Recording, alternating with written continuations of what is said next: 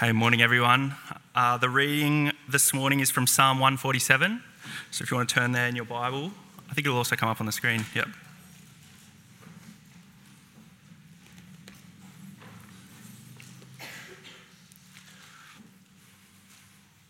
All right, Psalm 147. Praise the Lord. How good is it to sing praises to our God? How pleasant and fitting to praise him. The Lord builds up Jerusalem. He gathers the exiles of Israel. He heals the brokenhearted and binds up their wounds. He determines the number of stars and calls them each by name.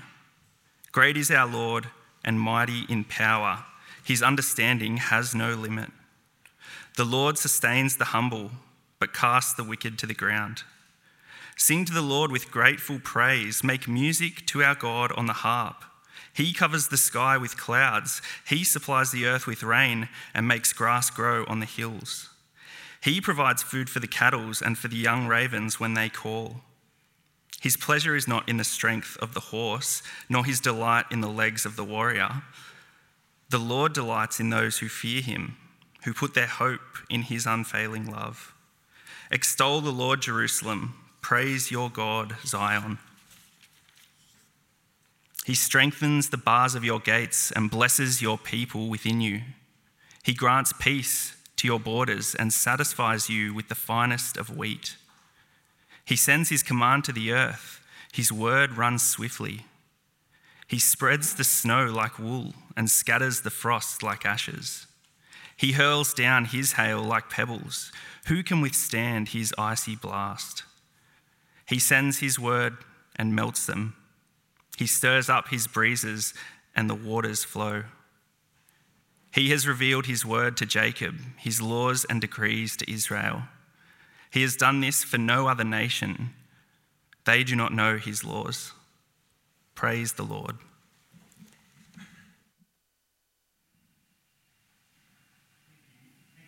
I left my headset in there, sorry. Recently I made a discovery in my garden. Down the side of the house, there's these delicate wild strawberries that are growing. In past years, I'd seen them, always just walked past, thought them a little bit of a nice weed. But this year I stopped and I tried them, and I expected them to be sour and bitter because real strawberries are the proper ones you get in the supermarket, right? To my delight and surprise, I discovered little bundles of sweet joy.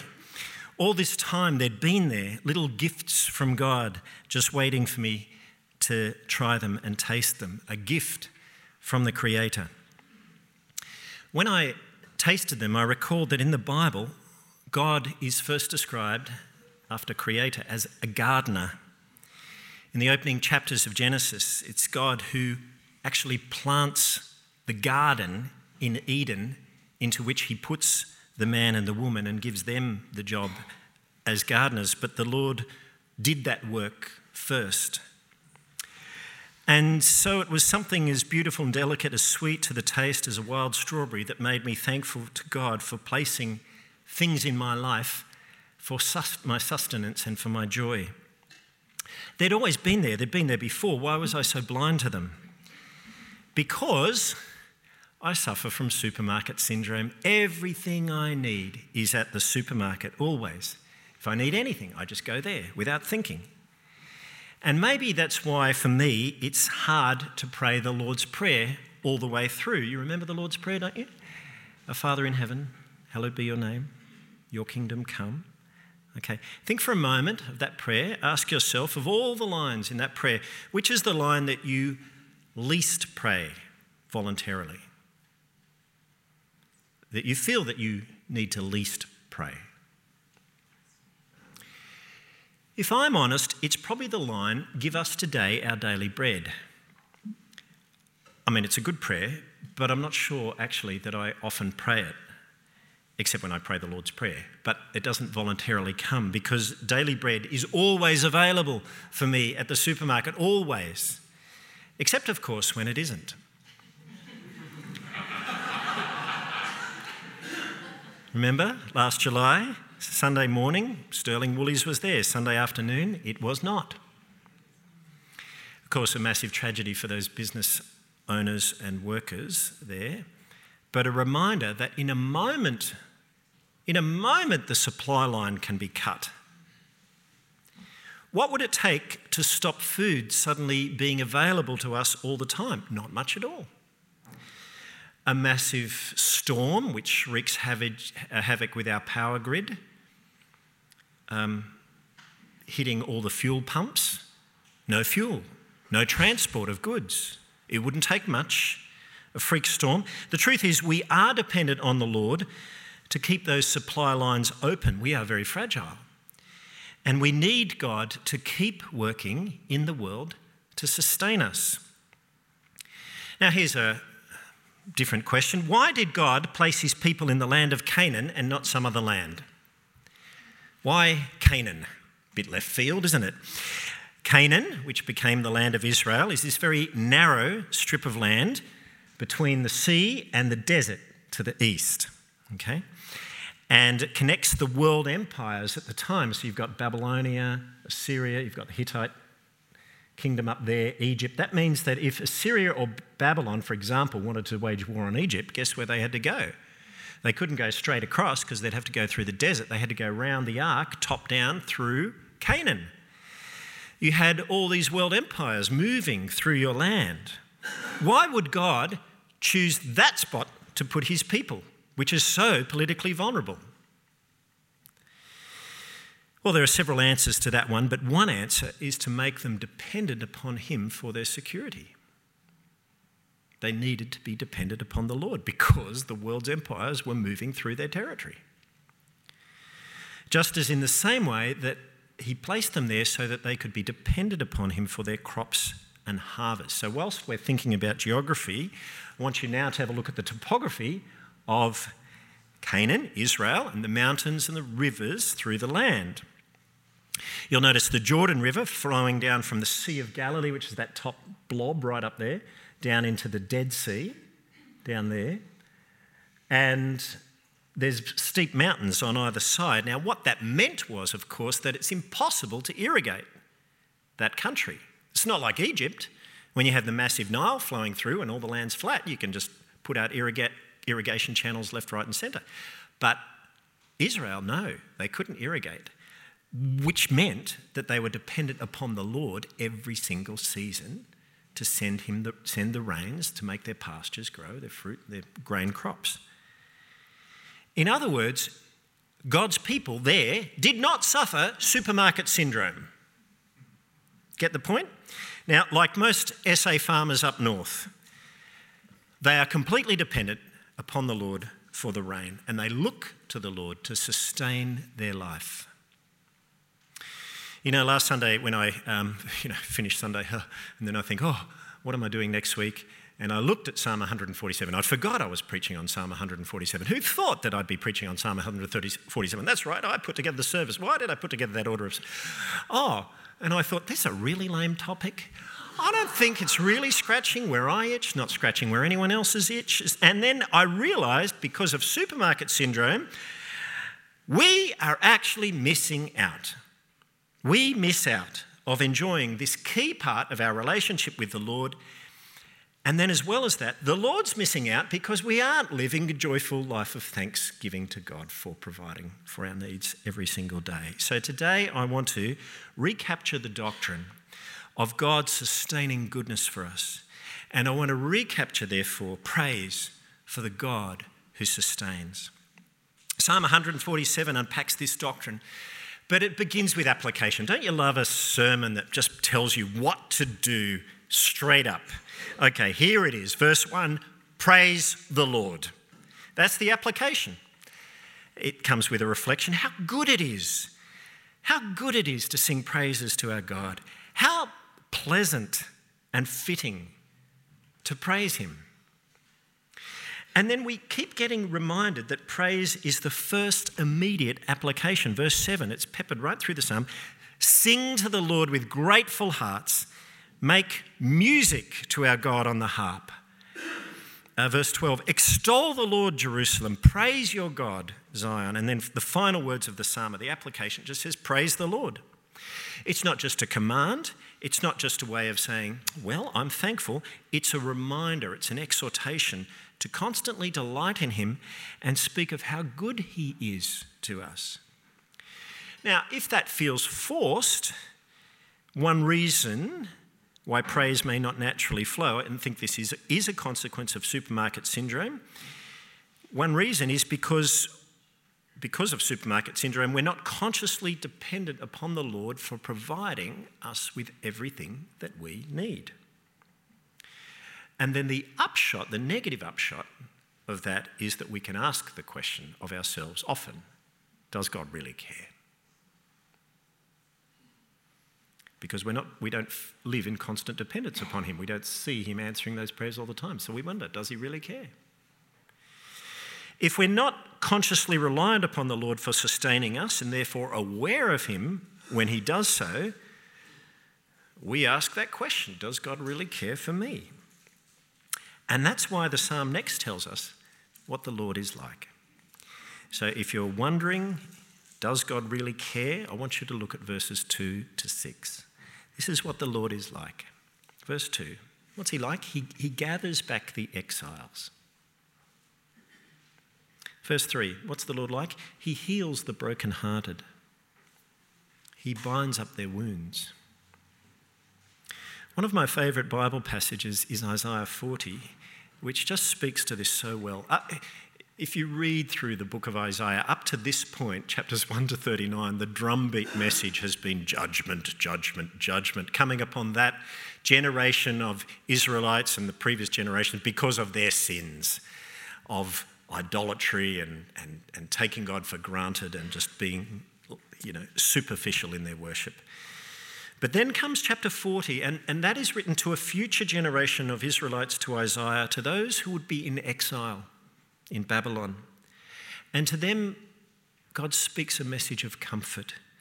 He says, comfort my people, says your God. Speak tenderly to Jerusalem. I love that. And proclaim to her that her hard service has been completed and that her sin has been paid for. She's been forgiven for all that she's done. You see, he brings the exiles back. The Lord binds up their wounds. Judgment that the Lord may inflict upon his people, it's not his final word. And this is precisely the nature of Jesus. Isaiah 42, a prophecy of Jesus. Here is my servant, whom I uphold, my chosen one, in whom I delight. And then a bruised reed he will not break. A smouldering wick he will not snuff out. Why will he not do that? Because he cares. He cares so deeply and personally. That is what God is like. Now, maybe you are there and you're doubting. You're saying to yourself, well, there's a lot of people in the world, aren't there? 7.8 billion people at the moment. I'm only one. How does God care for me? And does he? How could he? Well, good point, but let's take it up a notch, shall we? Let's make the odds more tricky. Think of the stars, will you, for a moment. The nearest star to the sun is Proxima Centauri. If you travelled at the speed of light, it would take you 4.2 years to get to the nearest star closest to us, to the sun. And of course, our galaxy, the Milky Way, is so vast that if you did travel at the speed of light, it would take you 100,000 years to cross it. And we think, well, with distances that vast to us, of course, there can't be that many stars, can there? I mean, how many stars are there? Well, the best estimates are that within the Milky Way itself, there are 100 billion stars. The nearest one is 4.2 light years from the sun, but there's 100 billion in our galaxy. But of course, the Milky Way is only one galaxy of an estimated 200 billion galaxies in the observable universe, not counting the universe that they haven't been able to see yet. Meaning that the number of observable stars in the night sky is 200 billion trillion. That is a 2 with 21 zeros on the end, all right? Now, we wonder, with 7.8 billion people, paltry number, could God care for me? Look at verse 4. The Lord doesn't just know the number of stars, he determines the number of stars. And get this, he calls them each by name. Great is our Lord and mighty in power. His understanding has no limit. So then the Lord cares for everyone, right? Well, as is often the case in the Bible, the answer is both yes and no. Verse 6, no, in that the Lord sustains the humble but casts the wicked to the ground.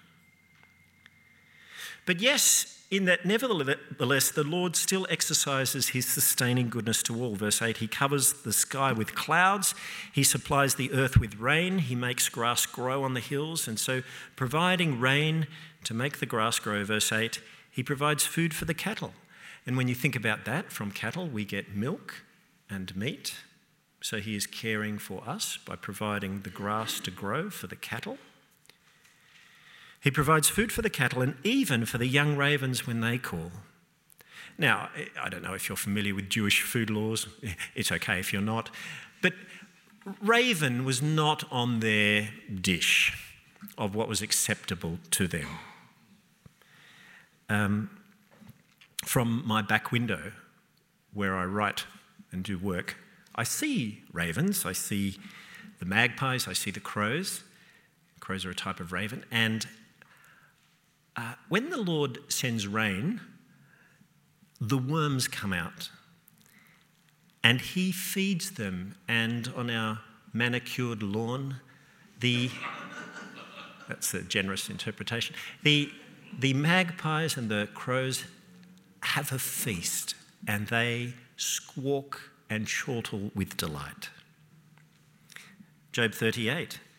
Who provides food for the raven when its young cry out to God and wander about for a lack of food? It's the Lord speaking here. He's saying, well, I do. So learn the lesson. Matthew 26. Look at the birds of the air, says Jesus. They do not sow or reap or store away in barns, and yet your heavenly Father feeds them. Here's the point. Are you not much more valuable than they? If he cares for them, of course he cares for you, as he does for all of his creation.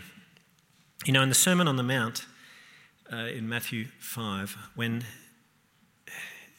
Jesus tells us we must be like God, and he moves in categories through to the maximal point of being perfect, as your heavenly Father is perfect. But what does that look like? And he says, well, it's to love your enemies. And then he says, do it because God your Father does it. That's what the Lord is like. He says, your Father in heaven causes his sun to rise on the evil and the good. He sends rain on the righteous and the unrighteous. So Jesus' point was, if the Father loves his enemies, so you should as well. The point is, the Lord God is a God of generosity. He has sustaining goodness for all. Psalm 145, the eyes of all look to you, and you give them their food at their proper time. You open your hand, and you satisfy the desire of every living thing.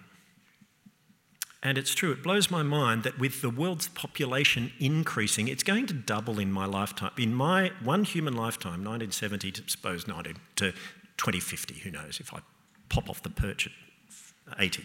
All right, suppose that. That means in one lifetime, the population of the world will have doubled, 4 billion to 8 billion. That's staggering when you think about it. It took 1,800 years to get to 1 billion. In my lifetime, it's going to go from 4 to 8. It blows my mind when I think about the needs of the world that somehow God keeps providing enough food for everyone. Enough food is produced. There's a matter of supply and human sin which stops it getting to people, but enough food is produced. Isn't that amazing? It's mind-boggling. So the Lord shows his sustaining goodness for all. But then the Lord shows his unique and special goodness to his people, those who relationally belong to him. If you cast your eyes down, verses 12 to 20, what stands out is all the Lord's actions, the things that the Lord does for his people. He strengthens, he grants, he sends, He spreads, he hurls, he sends, he has revealed, he has done this for no other people. This is God's particular action and goodness to those who are his. Now, at the time of this psalm being written, it was after the exiles had come back, and the focus of the Lord's attention at that point in salvation history was Jerusalem. It was the epicenter of his work. That's where the kingdom of God was focused at that particular point in salvation history. We live after that time. Jerusalem is no longer the epicenter of God's kingdom. Indeed, Jesus said to Pilate, "My kingdom is not of this world." All that stuff in the Old Testament was only a picture pointing to the reality, the greater reality. Now the kingdom of God has been sort of released from its geographical mooring at Jerusalem. It is all places where God lives by his Spirit, and that means the hearts and minds of everyone who has come to God through him. But what comes out here is that the Lord is actively working to sustain his children in a hostile world. At that time, what it meant was he strengthened Jerusalem to withstand attack. He also headed off attack by granting peace at their borders. And then he would sustain them during attack by providing the city with food. This is the Lord sustaining his people in a hostile world. Now, for us, the Lord's work is even more impressive because he delivers us from the evil one. And all the actions we see the Lord doing here in this psalm for his people before Christ, we can translate into his active, ongoing, sustaining work that he does for us after Christ, even if we're not aware of it. And I'm looking forward to the day when we get to glory and we'll be able to look back kind of on video preview and then see how the Lord answered prayers, he headed off attack, he was good to us when we weren't aware of it, all the zillion of times that he sustained us to get us there. He's directing all his resources, is the point of the psalm, to defending and protecting his children. Verse 15, he sends his command to the earth, and his word runs swiftly. So he spreads the snow like wool, he scatters the frost like ashes on the mountains, he hurls down his hail like pebbles. Who can withstand his icy blast? Certainly not the Philistines when they got it. He sends his word and melts them. He stirs up his breezes, the waters flow. We don't see what he does to protect and care for us. We don't see the spiritual attacks he's fending off, or he's strengthening us for, or he's pushing us to pray so that we're involved in the process, or the attacks that he is defeating. But that does not mean he's not doing it. Just as he fought for us at the cross, he overcome our greatest attacks. We didn't see it. No one saw it. No one saw it, except the man beside him, but he only saw a part of it. But no one saw that there he was defeating sin, the curse of sin, which no longer bars us from his blessing, no longer stops us walking with him. He defeated Satan by taking away his power to condemn. He defeated death by going through and coming out the other side and promising the same for everyone who believes in him. He defeats the judgment after death by then after he died, descending to the dead, setting free the righteous from where they were waiting for him. Just as the Lord fought for us there, he's still working to sustain us, to present us faultless and blameless before him on the day of Christ. Praise God! Praise God! What a wonderful Lord. What's the application? Well, 3 things. We need to bring ourselves down. Then we can, secondly, lift him up, and then we come to him. So first of all, we need to bring ourselves down. In verse 6, we read that the chief characteristic which distinguishes the wicked, whom the Lord will cast down, from those whom he doesn't, is not their performance. It's not even their goodness. The chief characteristic which distinguishes those the Lord blesses from the wicked is their humility. The Lord sustains the humble. but cast the wicked to the ground. And this is helpful. One way to remain humble before the Lord is to cultivate ways of being aware of how he's sustaining you and to practice thanksgiving often. This week as I was at home, I was sitting there, something was really churning me up inside. It had just to settle your mind, nothing to do with anyone in this room, okay? So I wasn't thinking of you, thinking, I wasn't, so just to be at peace, all right? But anyway, I was getting really churned up, and I looked out of the window to the plum tree, where the first time in 5 years we've had fruit. We planted it when we moved in. It's taken 5 years. But the plums are ripe.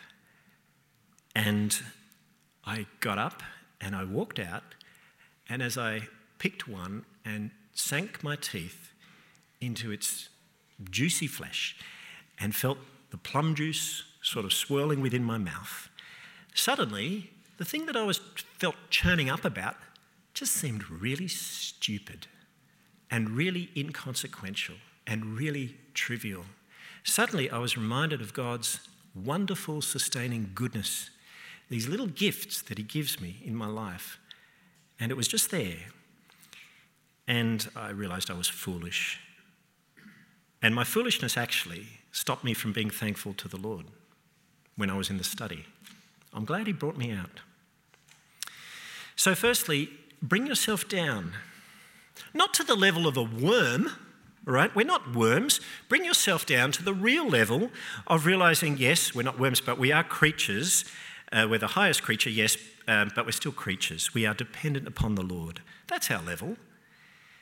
Do that, and then you have right humility because you acknowledge I'm a creature, the Lord is not, he's looking after me. And we realise we're not God because, well, he's looking after me. Because verse 10, guess what? His pleasure is not in the strength of a horse, nor his delight in the legs of a warrior. He doesn't delight in human strength, in the things that we do. What does the Lord delight in? The Lord delights in those who understand where they sit in relation to him. The Lord delights not in the apex predator of the human chain, right? The strength of the legs of a warrior. He delights in those who acknowledge that he's up there, those who fear him, who put his hope in their unfailing love. By bringing ourselves down, we see that true strength lies not in ourselves, but in the Lord, in his unfailing love. That's where strength lies. Psalm 145, just 2 psalms before, the Lord upholds all who fall and lifts up all who are bowed down. You see, by bringing ourselves down, not only does God do a wonderful work in us, fill us with joy, suddenly we're able to lift him up. That's the obvious application. We are to praise him. You can't praise him if you think that you're on the top. You have to come down first, but when you do so, then you can lift him up. We are to praise him. The psalm says we're to extol him, which is not a word we use often. It means to speak highly of his virtues, to speak how wonderful he is. In fact, I think it's rather cool that when Psalm 147 says praise is exactly the right response to God for sustaining all things, the next psalm, Psalm 148, calls on everything in all of creation to join in praising God. Praise the Lord from the earth, you great sea creatures, the whales. Praise God, whales. And all ocean depths, you things that move on the bottom. Praise God. Lightning and hail, snow and clouds, stormy winds that do his bidding. You're up in the plain, you see the storms go past. Praise God, you little bits of sleet out there. You mountains and all you hills, you fruit trees, nectarines, plums, cherries, apricots, yes! They lift their hands up, don't they? All cedars, wild animals and all cattle, small creatures and flying birds. Isn't this interesting? It's saying that somehow, in some way that we don't understand, the creation has a relationship with the Lord. Not the same as ours, but there is a dependence which conscious, animate creation is aware of. Praise God. Kings of the earth and all nations, you princes and all rulers on the earth, young men and women, old men and children.